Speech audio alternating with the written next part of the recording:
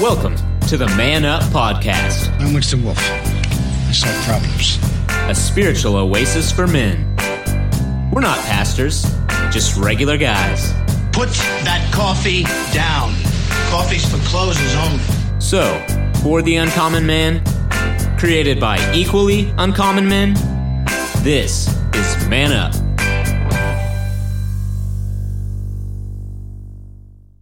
One, man, what a lively group. Hey, welcome. This is Man Up Podcast number 111, and we are glad you're here. And where is here? Here is Sugar Land Baptist Church, Sugar Land, Texas. So grab a globe, spin it around, bang, put that finger down. If you're in the Gulf of Mexico, you're probably getting blown by Barry. So we're out bracing here in H-Town. I'm not sure if Barry's going to come our way or he's going to veer off to New Orleans, but we are here, and we're glad you are too. Going to Texas, the southeast corner of Texas is Houston. Southwest side of Houston is Sugar Land, and that's where we are. We're not pastors, we're just regular guys, and this is a spiritual oasis for men. We feel that the faith muscle needs to be exercised just like anything else. And that's what we do here. And we talk about stuff that you can't get away with talking about anywhere else. And we're in the Old Testament, and we're in 2 Samuel, and we're talking about David. And David is an awesome character. And one of the things that I love about the Old Testament is this. In life, we are typically faced with just issues that are right in front of us. But by looking at the history of the Old Testament, you see events played out over centuries. And so you can see, and I've said this many times, sometimes we're a spoke in the wheel and we don't understand where that spoke is. But that also goes with decisions and temptations. And that's what we've been talking about with David here. We use the Baptist Way Press, Connect 360. We're in the Triumphs and Troubles. This is Lesson 7, 2 Samuel. You are the man, which is perfect for a Man Up podcast. And we have a great group that is here today. So I'm going to go ahead and I'm going to introduce them. And this is one of the great things about Man Up. We are each different. And you might identify with one of the guys here and their opinion more than the others. And that's why we like to have a varied group of committed guys. But, and we understand there's some ladies out there listening, so we want to welcome you as well. So at this time I'm going to go ahead and I'm just going to go around the room and just introduce them. And first of all, he is a policy writer, world class. He's also a professional gambler. Mr. Steve Titch is here. And back from his diving adventure, he's an attorney, and he's also a prosecutor, so he could defend you, or he could send you to the brig, or actually you're not in the military, so send you to jail, but we call him the judge. It's Michael Cropper. He's here. Yes, and that's why I like this lesson. I'll have to figure that out. Right. Okay. Now you know where it is. All right. Tease up. And this guy really was looking forward to this lesson, and we kind of skipped last week because it was Independence Day and 4th of July, but he's all wound up and he's ready to go. And it's our deacon Kyle Trahan is here. And we have a world-class trainer. He's also kind of an intellectual. Robert Koshu is here. And you're going to really like his insight because we had to tune him down so we could get started. My name is Bill Cox. I'm just basically a salesman, kind of a writer, actor kind of guy. And this is a great lesson, what we're going to talk about. And I'm going to go around because this is men, and men are always busy, and sometimes a lesson may not relate to them, or it may. So we go around first and then get a summary, and then from the guys, or a basic overview, and then we read the scripture, and then we have further discussion. And one thing I really like about this lesson, it's how to tuck up, to bring it up to date, how to talk up to your boss. So that is one important lesson we're gonna learn here. And so with that, I'm gonna go ahead and just go around the room and get a basic overview of this lesson from each of the panelists here, and start with Mr. Steve Titch. Well, in light of our own title, David's going to man up here. He's got to man up here. That's why maybe it's the title of the lesson is "You Are the Man," as you say. Right. But it's also, we're going to see that there is a difference between forgiveness and consequences, and often we think of forgiveness both in the church and outside the church as getting off the hook.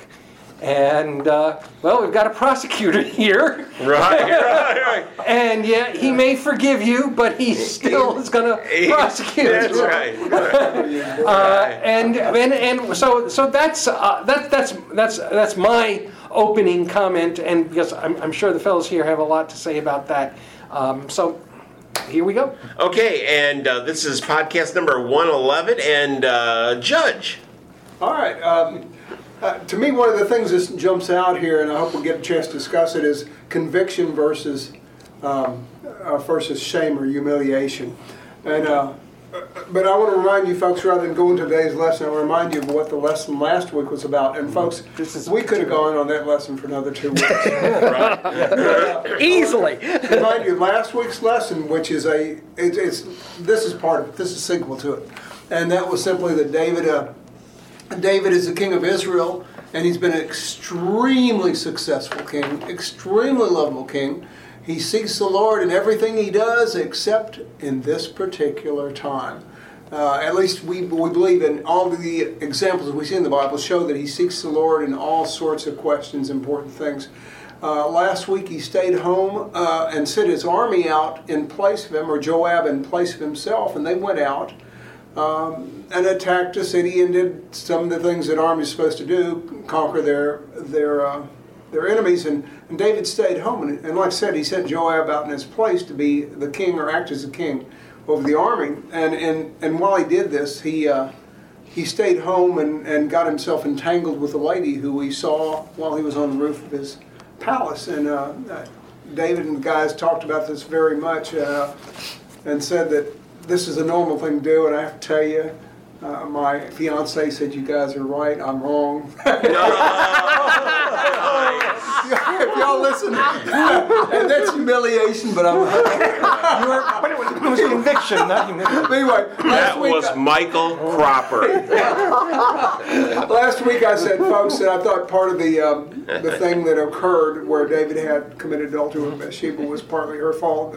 Everybody has set me straight in this, so I'm going to go along with it. Literally everyone now has.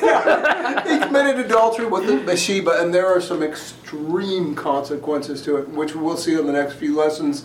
And so anyway, I'll stop right there. Deacon Kyle. I like the analogy that Nathan used in the beginning of this. Bringing on the rich guy with a bunch of sheep and cattle and all of that, and you've got the poor guy with the little wee you come on, ewe lamb, whatever, that he's taken care of. David was a shepherd. He probably had one of these himself. Good point. And so when he was given this analogy, it really struck a chord with him, and he burned with fire or anger against the man that took the little lamb.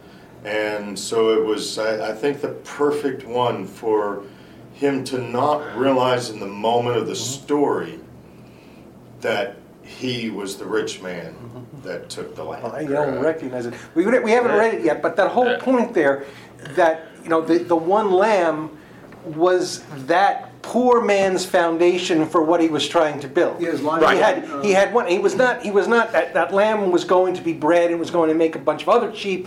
And we'll read about the rich man takes it, so he literally takes the one piece of wealth that guy has, which isn't much to begin with. Professor, your overview. I am. This is a lesson. I'm kind of like Kyle. I have been looking forward to these 2 weeks that we've done since we found out we were doing David Part 2. Right. Because of this. There is so much to unpack here. Mike is so right. We could have spent 2 to 3 weeks on the first part of the lesson. Right. I'm going to revisit one part of it real quick. So David by then had disobeyed God's law by having multiple wives and concubines, from what we understand. And Bathsheba becomes the next tempting target for him, as it were, when he glimpses her. Steve made a comment last week about it. It's not just staying off of sex.com, or 2 weeks ago when you made it. And I just want to echo that, kind of revisit this before we jump into the new piece. That guys, you really got to guard your heart. And you really got to look at, you've got to almost be wearing blinders nowadays, or at a bare minimum, take Joseph with Potiphar's wife, who basically, we get the cleaned up version of, she said, come sleep with me, and he refused and ran out. I picture that totally. I picture that as she's got the third button undone on her shirt, and she's laying on the bed, kind of in a good pose, and going, hey, come on, Joseph, let's go for it, kind of thing. And he runs. And I think David's first big mistake in this is he didn't have, and we've talked about wow, that's a really nice looking woman, appreciative glance, versus the long dwelling on it. And David's first mistake is he doesn't just, oh wow, there's a naked woman over there bathing, let me go on my walk. He stops and stares and starts thinking. Then he gets the plan in his head. And so before we jump into the consequences of it, I want to tell the guys, really, really, really work to guard your heart in this manner, because it is so easy to be tempted nowadays. Well, look what is happening this week, and I don't want to dwell too much on it, but it speaks to what you're saying. This whole Epstein thing.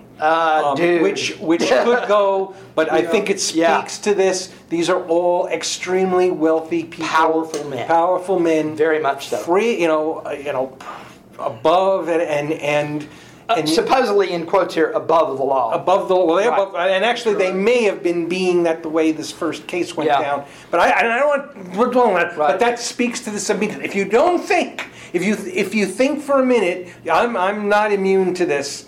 I'm sure at some point they all thought they were. Right. And well, I am, because I'm ugly. But go back to the Six Battles book. The story of the guy that went down, he heard a noise or whatever, I don't remember the exact story, but he went downstairs, looked outside, and in a normal suburban neighbor lady. The neighbor had the niece or something staying with him, and she was attractive and partly dressed or whatever, and so he could see her through the blinds. And so he finally guarded his heart, tore himself away from that scenario, went back to bed and everything. And the next day, in his strength, he told the neighbor, hey, make sure and shut your blinds for me or whatever. And the next time he walked by, they were closed. And so you can look at yourself and say, well, I might have been tempted, but okay. And you turn your head and keep on going, because the temptation is now gone. And at his moment of strength, he was able to go out and help try and prevent himself. I read this story, and I'm going to read this scripture here pretty quick, but just like pretty much always, I have a different take than you guys on this. That's okay. Because, here's the thing. Powerful people, I'm not one, and I can't stop them. And I typically don't. I totally identify with Nathan, and what he must have went through before he confronted David. I can't imagine that. Speak up to someone so powerful. That to me, that is an absolutely huge part of this I lesson. agree. And it's part of it's part of the whole And friendship. it's a big man lesson thing too. Before you read yours, I think the very last phrase from the last lesson, but the thing David had done displeased the Lord. Okay. And while you And say I think that- we didn't remind the people, the thing here that David did that was so bad was he tried to hide his sin. Oh, the sin and then the cover up and Cover up, everything. not the sin. What he did, he had committed adultery. That's one thing. But it's another thing to hide it and to kill the family and hurt his. He hurt Bathsheba, he hurt her family, he hurt Uriah, he hurt Uriah's family, he hurt his own family, and he tried to cover up all this, and that's what Bill's going to be reading about today. And that's what I'm going to go right into. This is 2 Samuel 12, 1 through 23. The Lord sent Nathan to David. When he came to him, he said, "There were 2 men in a certain town, one rich and the other poor. The rich man had a very large number of sheep and cattle, but the poor man had nothing except for one little ewe lamb that he had bought. He raised it, and he grew up with him and his children. It shared his food, drank from his cup, and even slept in his arms. It was like a daughter to him. Now a traveler came to the rich man, but the rich man refrained from taking one of his own sheep or cattle to prepare a meal for the traveler who had come to him. Instead, he took the ewe lamb that belonged to the poor man and prepared it for the one who had come to him." David burned with anger against the man and said to Nathan, "As surely as the Lord lives, the man who did this deserves to die. He must pay for that lamb 4 times over because he did such a thing and had no pity." Then Nathan said to David, "You are the man. This is what the Lord, the God of Israel, said. I anointed you king over Israel, and I delivered you from the hands of Saul. I gave your master's house to you, and your master's wives into your arms. I gave you the house of Israel and Judah. And if all this had been too little, I would have given you even more. Why did you despise the word of the Lord by doing what is evil in his eyes? You struck down Uriah the Hittite with the sword and took his wife to be your own. You killed him with the sword of the Ammonites. Now, therefore, the sword will never depart from your house, because you despised me and took the wife of Uriah the Hittite to be your own. This is what the Lord says. Out of your own household I'm going to bring calamity upon you. Before your very eyes I will take your wives and give them to one who is close to you, and he will lie with your wives in broad daylight. You did it in secret, but I will do this thing in broad daylight before all of Israel." And then David said to Nathan, "I have sinned against the Lord." Nathan replied, "The Lord has taken away your sin.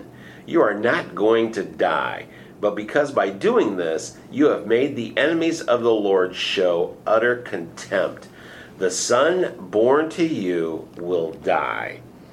After Nathan had gone home, the Lord struck the child that Uriah's wife had borne to David, and he became ill. David pleaded with God for the child. He fasted and went into his house and spent the nights lying on the ground. The elders of the household stood beside him to get him up from the ground, but he refused. He would not eat any food with them. On the 7th day, the child died. David's servants were afraid to tell him that the child was dead, for they thought, while the child was still living, we spoke to David because he would not listen to us. How can we tell him the child is dead? He may do something desperate. David noticed that his servants were whispering among themselves, and he realized the child was dead. "Is the child dead?" he asked. "Yes," they replied. "He is dead."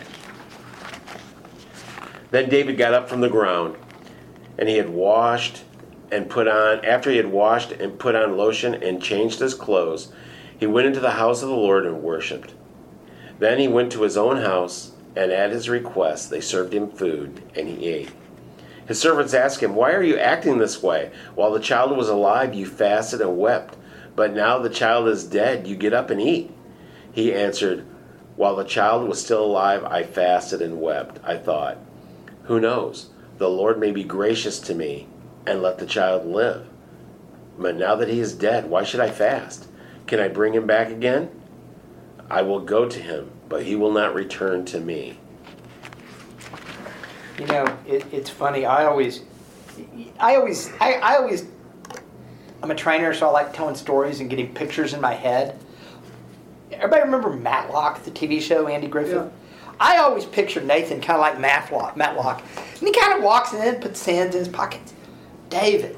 An older counsel. Let me tell you about this guy. And he kind of walks around, he tells the story. And I picture David, David's a passionate guy.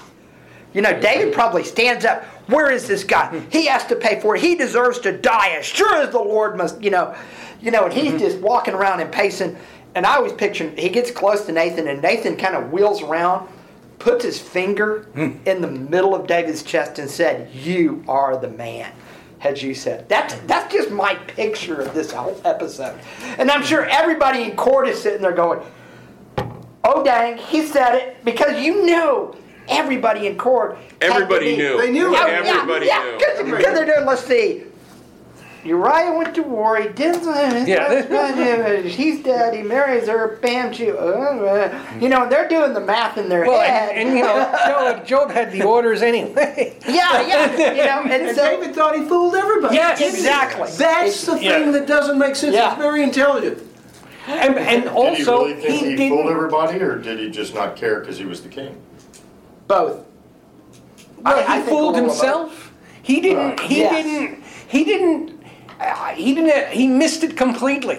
Because he immediately saw. He was very quick. That's the other. He immediately saw what the fellow in the story did wrong. I mean, he immediately was appalled by that act of injustice. And no mercy. And he was ready to send him to the gallows. So he knows right from wrong, and that's just like all of us men. We know what's right and what is wrong. But another thing is about men is, it seems like when you veer off course, you don't veer off course very far the first time. You come back. A little farther the next time, a little farther the next time, until you get so far out. And a lot of people, they don't regret the sin, they just regret getting caught.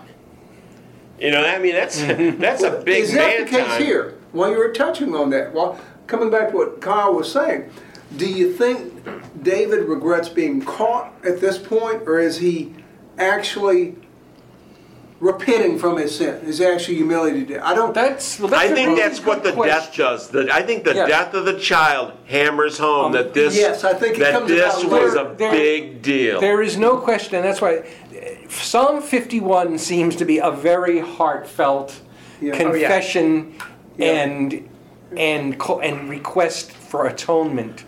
Now, so did you want to bring that up? I'll bring it. Psalm 51. Was we are told written by David. How exactly is it put in my edition of the Bible? Is it almost directly referenced? Psalm 51, a Psalm of David. A Psalm of David. Yep. When the prophet Nathan came to him after David had committed adultery with Bathsheba. So he could have wrote this during his time of fasting or shortly thereafter. I think it's heartfelt. Now. Let me hold that thought, because when we get to next week's lesson, it still seems that there was a lot about this episode that held over, that was never talked about. Nonetheless, and I think we get this. I can read this in that I may have wanted to save it later, because it is really a psalm of confession. Mm-hmm. Something in the Baptist Church we should do more of, I think. But it is very heartfelt. It says, this is Psalm 51. Have mercy on me, O God, according to your unfailing love. According to your great compassion, blot out my transgressions, wash away all my iniquity, and cleanse me from my sin. For I know my transgressions and my sin is always before me. Against you, you only have I sinned and done what is evil in your sight, so that you are proved right when you speak and justified when you judge. Surely I have been a sinner from birth, sinful from the time my mother conceived me. Surely you desire truth in the inner parts. You teach me wisdom in the inmost peace. Cleanse me with hyssop, and I will be clean. Wash me, and I will be whiter than snow. Let me hear joy and gladness. Let the bones you have crushed rejoice. Hide your face from my sins and blot out all my iniquity. Create in me a pure heart, O God, and renew a steadfast spirit within me. Do not cast me from your presence or take your Holy Spirit from me. Restore to me the joy of your salvation and grant me a willing spirit to sustain me. I'm going to stop there. Those are the first 12 verses. But it is actually quite a good psalm of confession and a plea and a prayer for redemption and forgiveness, which, according to Nathan, David did get.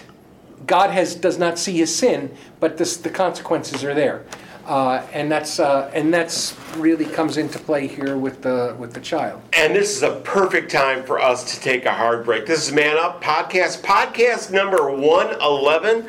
You are the man. We're talking about David's troubles. We will be right back. You are listening to the Man Up Podcast, spiritual oasis for men. Just like any muscle, we feel the faith muscle must be exercised. And here we do it real authentic, the Man Up way. Not pastors, just regular guys, each on a unique spiritual journey. Thanks for joining us. Deep questions and discussions you won't hear anywhere else, especially in today's climate. Missed an episode? They are archived, free for you to select on SoundCloud. We come to you from the Man Up Studios at Sugarland Baptist Church, Sugarland, Houston, Texas, in the United States. Have a question or comment, or want to book a speaker or group and have Man Up come to you? Contact us on our Facebook page, Gigmasters, or WMA Cox at Comcast.net. And now, back to fellows of Man Up. And welcome back. This is the Man Up podcast number 111. We're not pastors, we're just regular guys. But what we are is we're guys that are trying to deepen our faith and talk about spiritual stories and learning lessons from the Bible and applying it to our own lives. Here with a great group, we're talking about David and Nathan. Steve just read from Psalms, 51 was that? And as heartfelt as that was, it makes me think that he wrote that when the child was ill.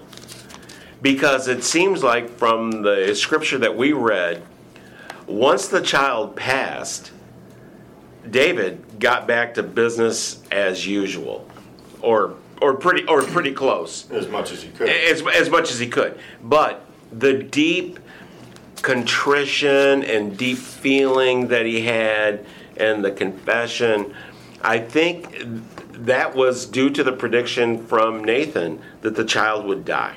And so I would my own personal feeling, he probably wrote that in those 7 days. Well, and David called something upon himself. He says that the rich man that took the little lamb should pay for it 4 times over. We had 4 sons that died. Absolutely. Were killed. Absolutely. You know, just an interesting point. So he paid for his own transgression 4 times over, which he called upon himself. That is awesome. Also, he says here, the brain on Kyle, which Steve read. I credit the wife. He says, against you, O God, O Lord, only have I sinned and done this evil in your sight, that you may be found just when you speak. He sinned against Bathsheba. He sinned to Bathsheba's family, his own family, just like Kyle just said. And I don't see him recognizing that. Because in Leviticus or Numbers, You have to deal, when you hurt somebody or sin against somebody or cause problems to them, you have to repay them. Just like Kyle said. He said, this man is supposed to pay 4 times over the lamb he took. Is David paying 4 times over for the sin he did financially, or apologizing to him, or trying to restore it? And we don't see anything through the scripture he does. And that's going to come back to haunt you also. So anyway. Well, it's interesting. This is really a turning point in David's life. And we see that our entire book study that we've been doing on David is triumphs and troubles. And after you are the man, Nathan then goes through and he says, this is what the Lord, the God of Israel, says. I anointed you king over Israel, delivered you from the hand of Saul. I gave your master's house to you, and your master's wives into your arms. I gave you the house of Israel and Judah. And if all of this had been too little, I would have given you even more. So he basically says, look at everything. This is like the 2-sentence summary of the first 10 chapters of 1 Samuel. That, hey, everything I gave you. Look at everything I gave you. And it wasn't enough. But you Bingo. You wanted the forbidden fruit. Exactly. You saw something that wasn't yours. Yeah, and that's a man took lesson. Now, Yes. did David take some of Saul's wives? Yeah. Yeah. The concubine, the wife. Because remember, I figure he had. part of it was political back then too. What's that? There were treaties established with this. Yes. Here, take my daughter Sue, and I'll leave your border alone.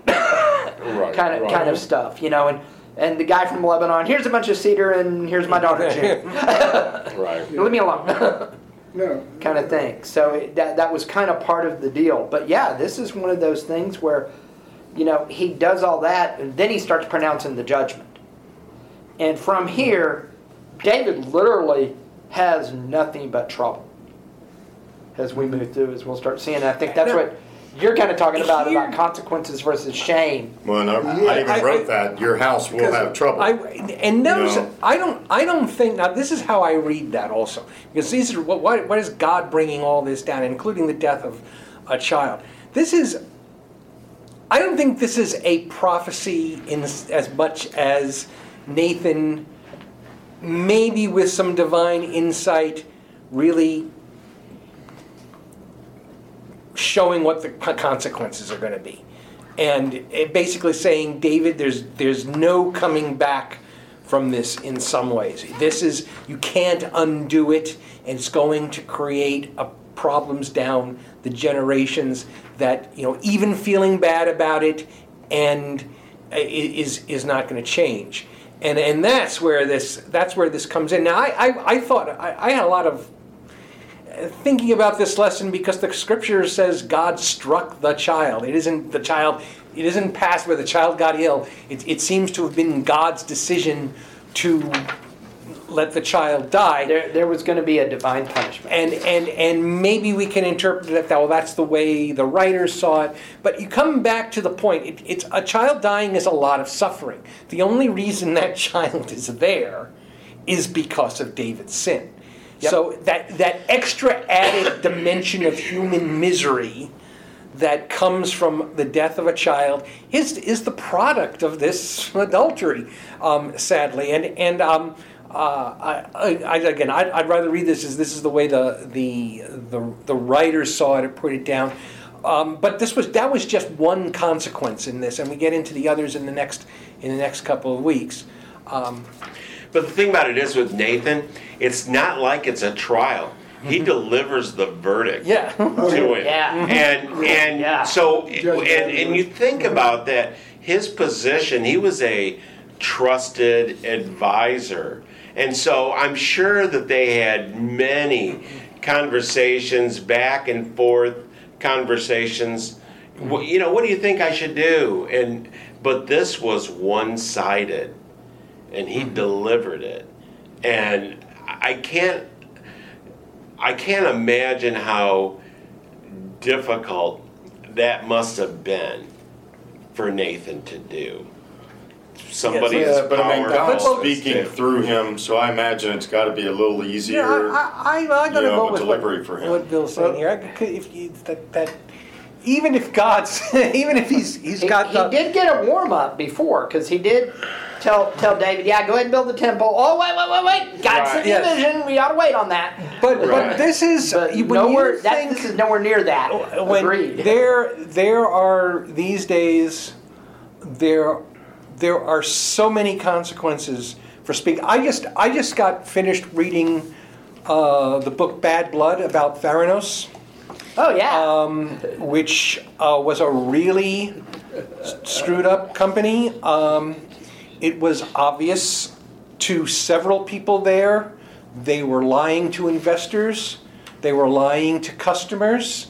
They were faking their. It was a machine that supposedly would give 100 or several hundred blood tests to a single drop of blood, and whenever somebody would talk to Elizabeth Holmes and her buddy there, Sonny Baloy, and say, what we're doing isn't working, they were told, first they were quietly fired, and then they got a visit from David Boies, one of the biggest lawyers in the country, saying, talk about this and you will be sued to the point where you will be living on the street.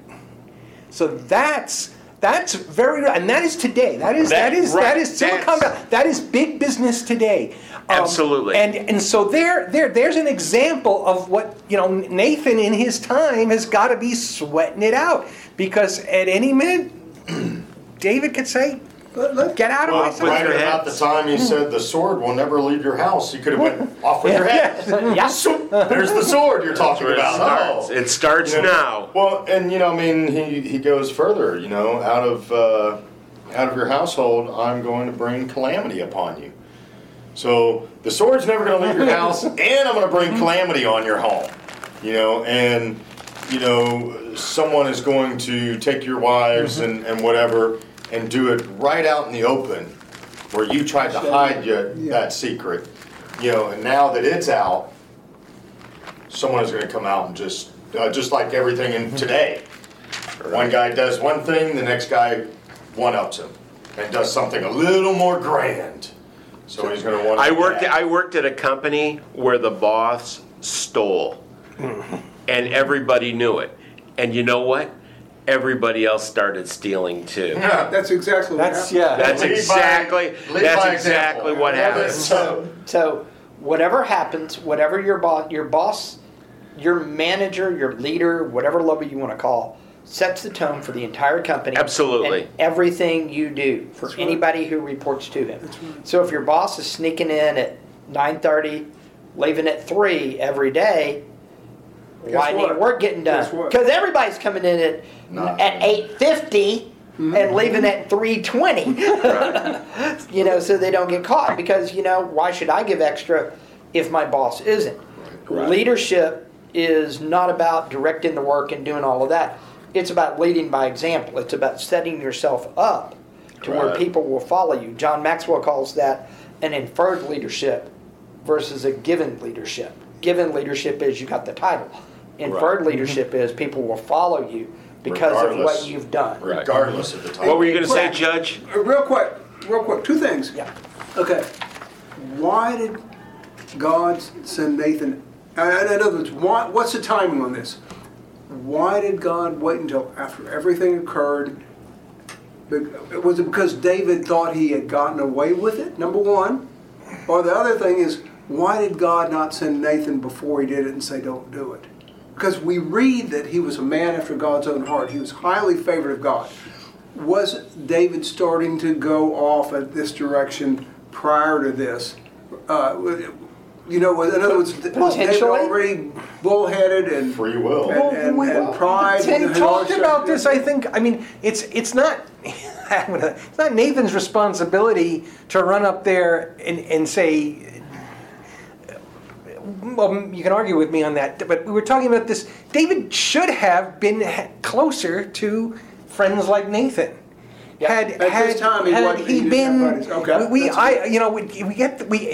Scripture gives us the impression that David's there just roaming around the empty halls of his palace while everybody's off. Which, well, I mean, I'm sure there were guards around, but he didn't seem to have many of his close friends or mighty men around. They seem to have gone. The whole story started with in the spring, in the time when the kings go to war. Right. David stayed home. And so maybe I don't want, but you've got a point there. But he didn't seek out the company of good friends, which is actually part of what this podcast is about. That's right. That's important. And so he had Nathan. Maybe Nathan wasn't there at the time, but perhaps had. Yeah, but here's the thing. Hey, here's the thing. Are you supposed to stop him? Come on.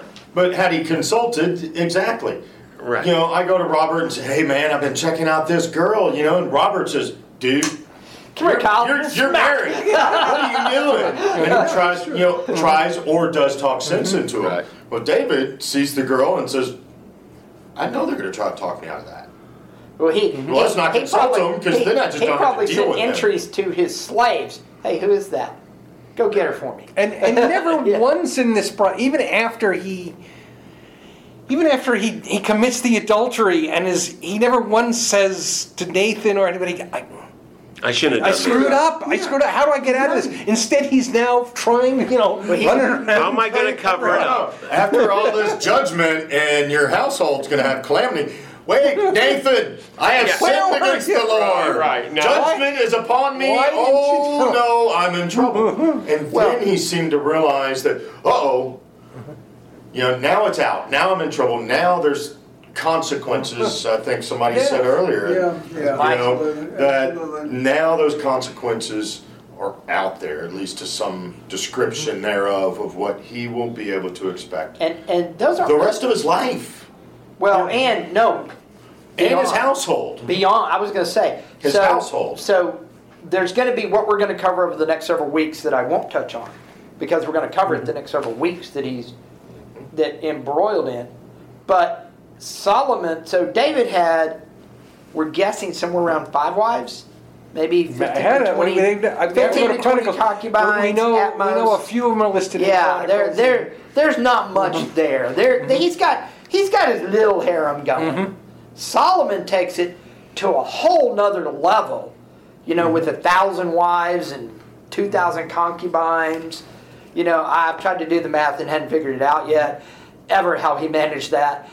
But he does that, or why? But he does that. But the more serious, that particular sin had incredibly serious consequences for the kingdom, because all the wives, they weren't all Jewish. And so they started setting up the temples and the idolatry and everything else. And then David's lineage, even though the Messiah eventually comes through that lineage, there is war, there is strife, there is a king listed who it said sacrificed his own children to an idol as a part of this. This is one of those, and I guess Mike actually did, and maybe we can talk about this, is there is forgiveness. God forgives. But there is earthly consequences for the sins we get involved in.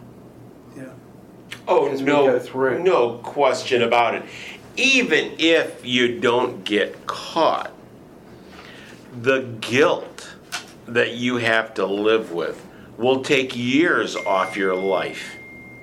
So it's not only the punishment that you receive or the consequence, but it's your own guilt, because I can't tell you how many things that I've done wrong. Well, I can tell you how many things I've done wrong that I didn't know was wrong. 0. No. I basically knew that I was skirting the law or exercising my own free will which wasn't good judgment, and I think we all have as men. But understand this: even if you don't get caught, you still have a consequence, and that consequence oftentimes is guilt. And some people the guilt absolutely consumes them. And it's worse than a regular consequence. You mentioned something there. Oh, Yeah, go ahead. One second.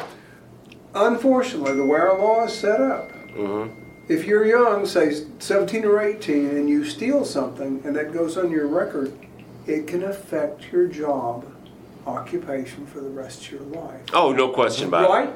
And I'm using that as an example in today's standards and in today's things, and that to me, it reminds me of what we're looking at here with David. When you commit adultery with somebody, I know you're 16. I didn't want to send you to the chair, but lady in other times, being caught as an adulteress would be the scarlet letter. And they'd have stoned.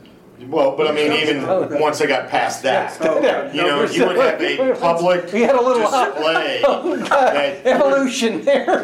Yes, further evolution past the stoning part. But I mean, they would brand her essentially with a public identity that you're an adulteress. Yeah, that's again, being the king, he certainly ain't going to get that.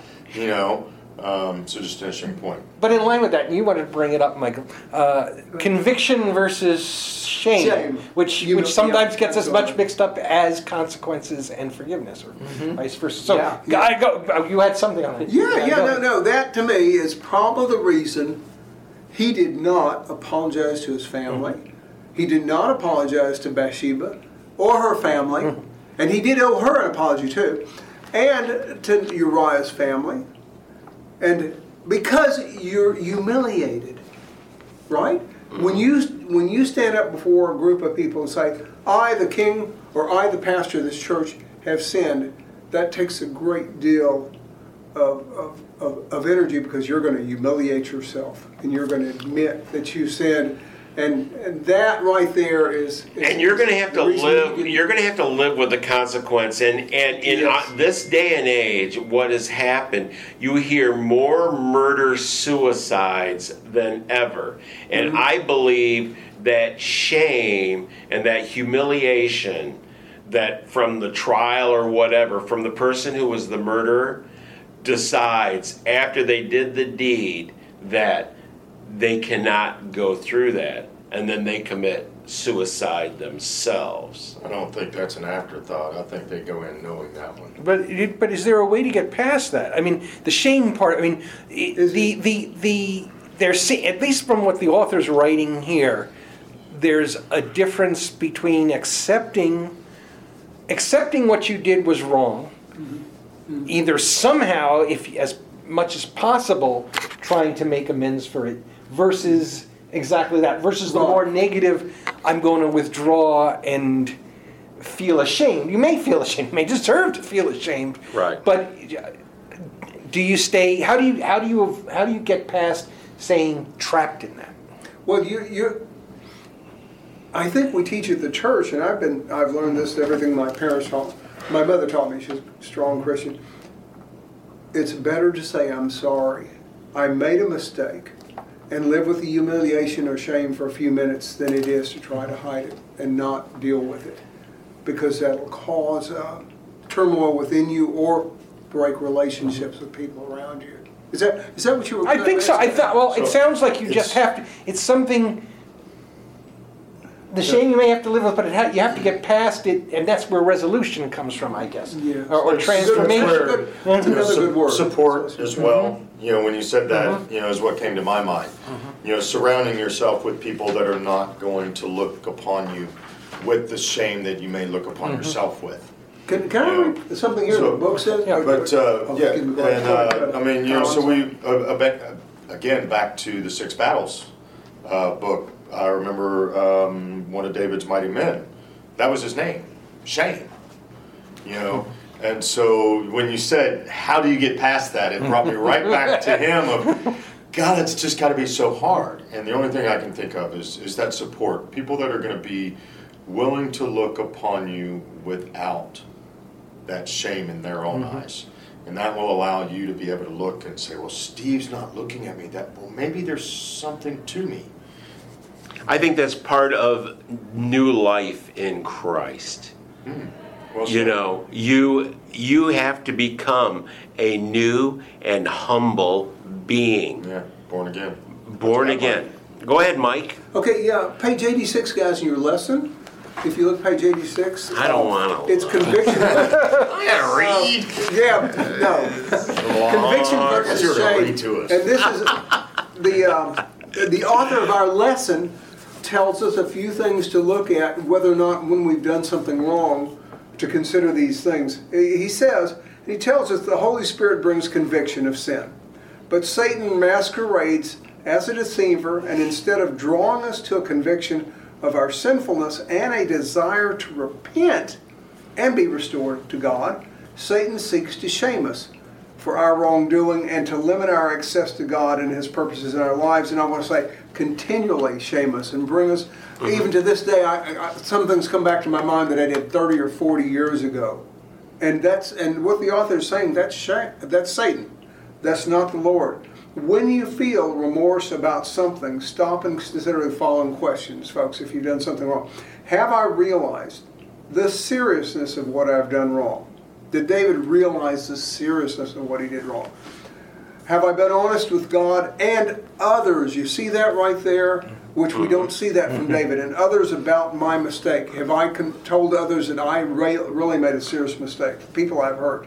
Have I sincerely asked God and others to forgive me? Once again, and others, not just asking God to forgive my sin. And have I tried to make amends with all who are negatively affected by my sin? We don't see that with David there, and that's going to come, I think, to haunt him later on. Have I sought to change my behavior and not continue in this particular sin? If you answer these questions with yes, and there were 5 questions, folks, yes, and bad feelings still continue to plague you, it's not from the Lord. Claim your forgiveness in Christ and let God empower you to be free from the shackles of the same. And I would say here, talk to your friends. Talk to the close friends. Men. How to deal with exactly. Agreed. With other people who have gone through that. And we're coming down to the end of the Man Up podcast, podcast number 111. This has been awesome, and I hope that there's been layers that have talked to you about this particular lesson. I'm going to go around the room one more time and get the fellas to give a brief summary on a takeaway from this particular lesson. And honestly, the last couple of lessons that we've done and the couple more that are upcoming, I want to make sure that you take a moment to go ahead and download these podcasts, because they're great, and share them with your friends. And with that, I'm going to go ahead and I start with Deacon Kyle. Your takeaway from this lesson. You know, looking at the last couple of verses there, 22, 23, and they're talking about after the child died. So he answered his servants, while the child was alive, I fasted and wept. I thought, who knows? The Lord may be gracious to me and let the child live. But now that he is dead, why should I fast? Can I bring him back again? I will go to him, but he will not return to me. You know, so he's been caught. His shame's been brought out. He's even brought judgment upon himself 4 times over. He's gotten his judgment. There's going to be calamity in your home. And now child has died. And during that time, you know, he was still, I still think he was missing something. That one phrase, who knows? You know, I don't know. You know, was he truly repentful at that time for his sin? And, you know, again, I try to think he is, because he's a man after God's own heart, right? And so there's that man in there. And is he truly repentful? And I hope that he was. But that one phrase brought me to just kind of wonder, was he still just going, okay, God, you know, give me this one and I'll never do it again? Not going to happen. Right. And then God said, no. The child died. And he died. And he got up and figured, okay, now I've got to pick up myself and figure out the rest. Right. You know, but it was that one little question that he asked. Who knows? Right. Judge. Yeah, this is an amazing lesson. I remember growing up, and I remember peeping people around me, and I would ask them questions. Why are you doing that? Why are you throwing the rock through that window, or breaking that window? Whatever you're doing, criminal mischief. Not me, of course. Yeah, you just drove the car. I had nothing to do with them, and I found the rock, but I didn't throw it. But what I'm getting at is they say when I've asked these people why they did it, or people I've confronted in the courtroom why they did that, I said, well, I didn't hurt anybody myself, and that's simply not true. In this case, the story of David and Bathsheba shows the consequences have a tremendous ripple effect, which you've said over and over, Bill, from our class to the podcast. You do a sin, it's not about you, it's about the people around you. And this is what God is trying to impress, I think, us as men, that we don't live for ourselves. We are supposed to live for the people around us, our family, and everybody else that will receive ripples when we're good and when we're bad. And the consequences here, we should keep that in mind in everything we do. And if I do this thing right here, if I make this decision, how is it going to affect the people around me and the people at work, and what are they going to think of me? Excellent, excellent. Professor. God, I wish we had 6 weeks to do these 2 lessons. I really do. We could have spent 6 weeks on this. Before I do my super quick summary, I want to encourage everybody, find us at our website, www.manupspiritualoasis.com. From there, you can get to our Facebook page, our Twitter feed, and our SoundCloud archive with all of our podcasts. I want to encourage everybody, go, like Bill said, this series on David, we've done David so much. We almost all have become scholars on David at this point because we've done, but we've done so much on David, and David is just one of those characters. He has so much in there, and I'm going to say we've talked a lot about the consequences. I love Mike's statement about ripples, and how far did this go? The consequences, as I discussed, went all the way through. Was the redemption there? Yes. Matthew chapter 1. The genealogy of Jesus Christ. It starts, Matthew 1:1 says, a record of the genealogy of Jesus Christ, the son of David, the son of Abraham. It goes through a big list. It runs all the way through. And then it goes in verse 6. And Jesse, the father of King David. David was the father of Solomon, whose mother had been Uriah's wife. Yeah. This story actually makes it into the genealogy of Jesus. Is redemption can come from anywhere and everywhere. The consequences ripple, but redemption is there. Excellent. Professor stepped up his game. That's why we bring him. That's right. That's why I like to have him tag me along. Mr. Steve Titch. I learned something today. I saw something in a different light, and I owe it to the judge. Because, like we say, this is no church answers. These are questions you don't have to ask in Bible study. David's repentance is incomplete. I think it really shows, and it's one way it's evident in what we'll talk about next week. He certainly confesses to God, but he, as you're saying, he does not follow through with the people around him. His relationship stays strained. And that's not always the takeaway you expect from this. It's not always the takeaway you find in Bible lessons. And it's all true about what we talked about with consequences and forgiveness. And yes, God's forgiveness is there and available. But when you have sinned, sometimes there's work for you to do. Sometimes things are at the point where they're irreparable. No denying that. That's true. But really, and maybe I'll just hold on to this for next week. Yes, I think you're right in that David's repentance is incomplete. I think if maybe he had followed through with the repentance factor, the 12 steps or whatever, in today's terms, then who knows? God may have saved his son. But so I was on that same line with who knows. I think didn't feel full repentance. I think God was acting like judge and jury, and once the totality of the crime was exposed, well, of course, God knew about it, but there was no escaping of the sentence. And I think David realized that, and he also realized that this is something that's going to affect the rest of my life. And I think as men, we need to understand even these little petty crimes of opportunity. David had it because he was king, and he just had the opportunity. That will affect not only your relationship, but your family and your entire life. And that is a huge deal.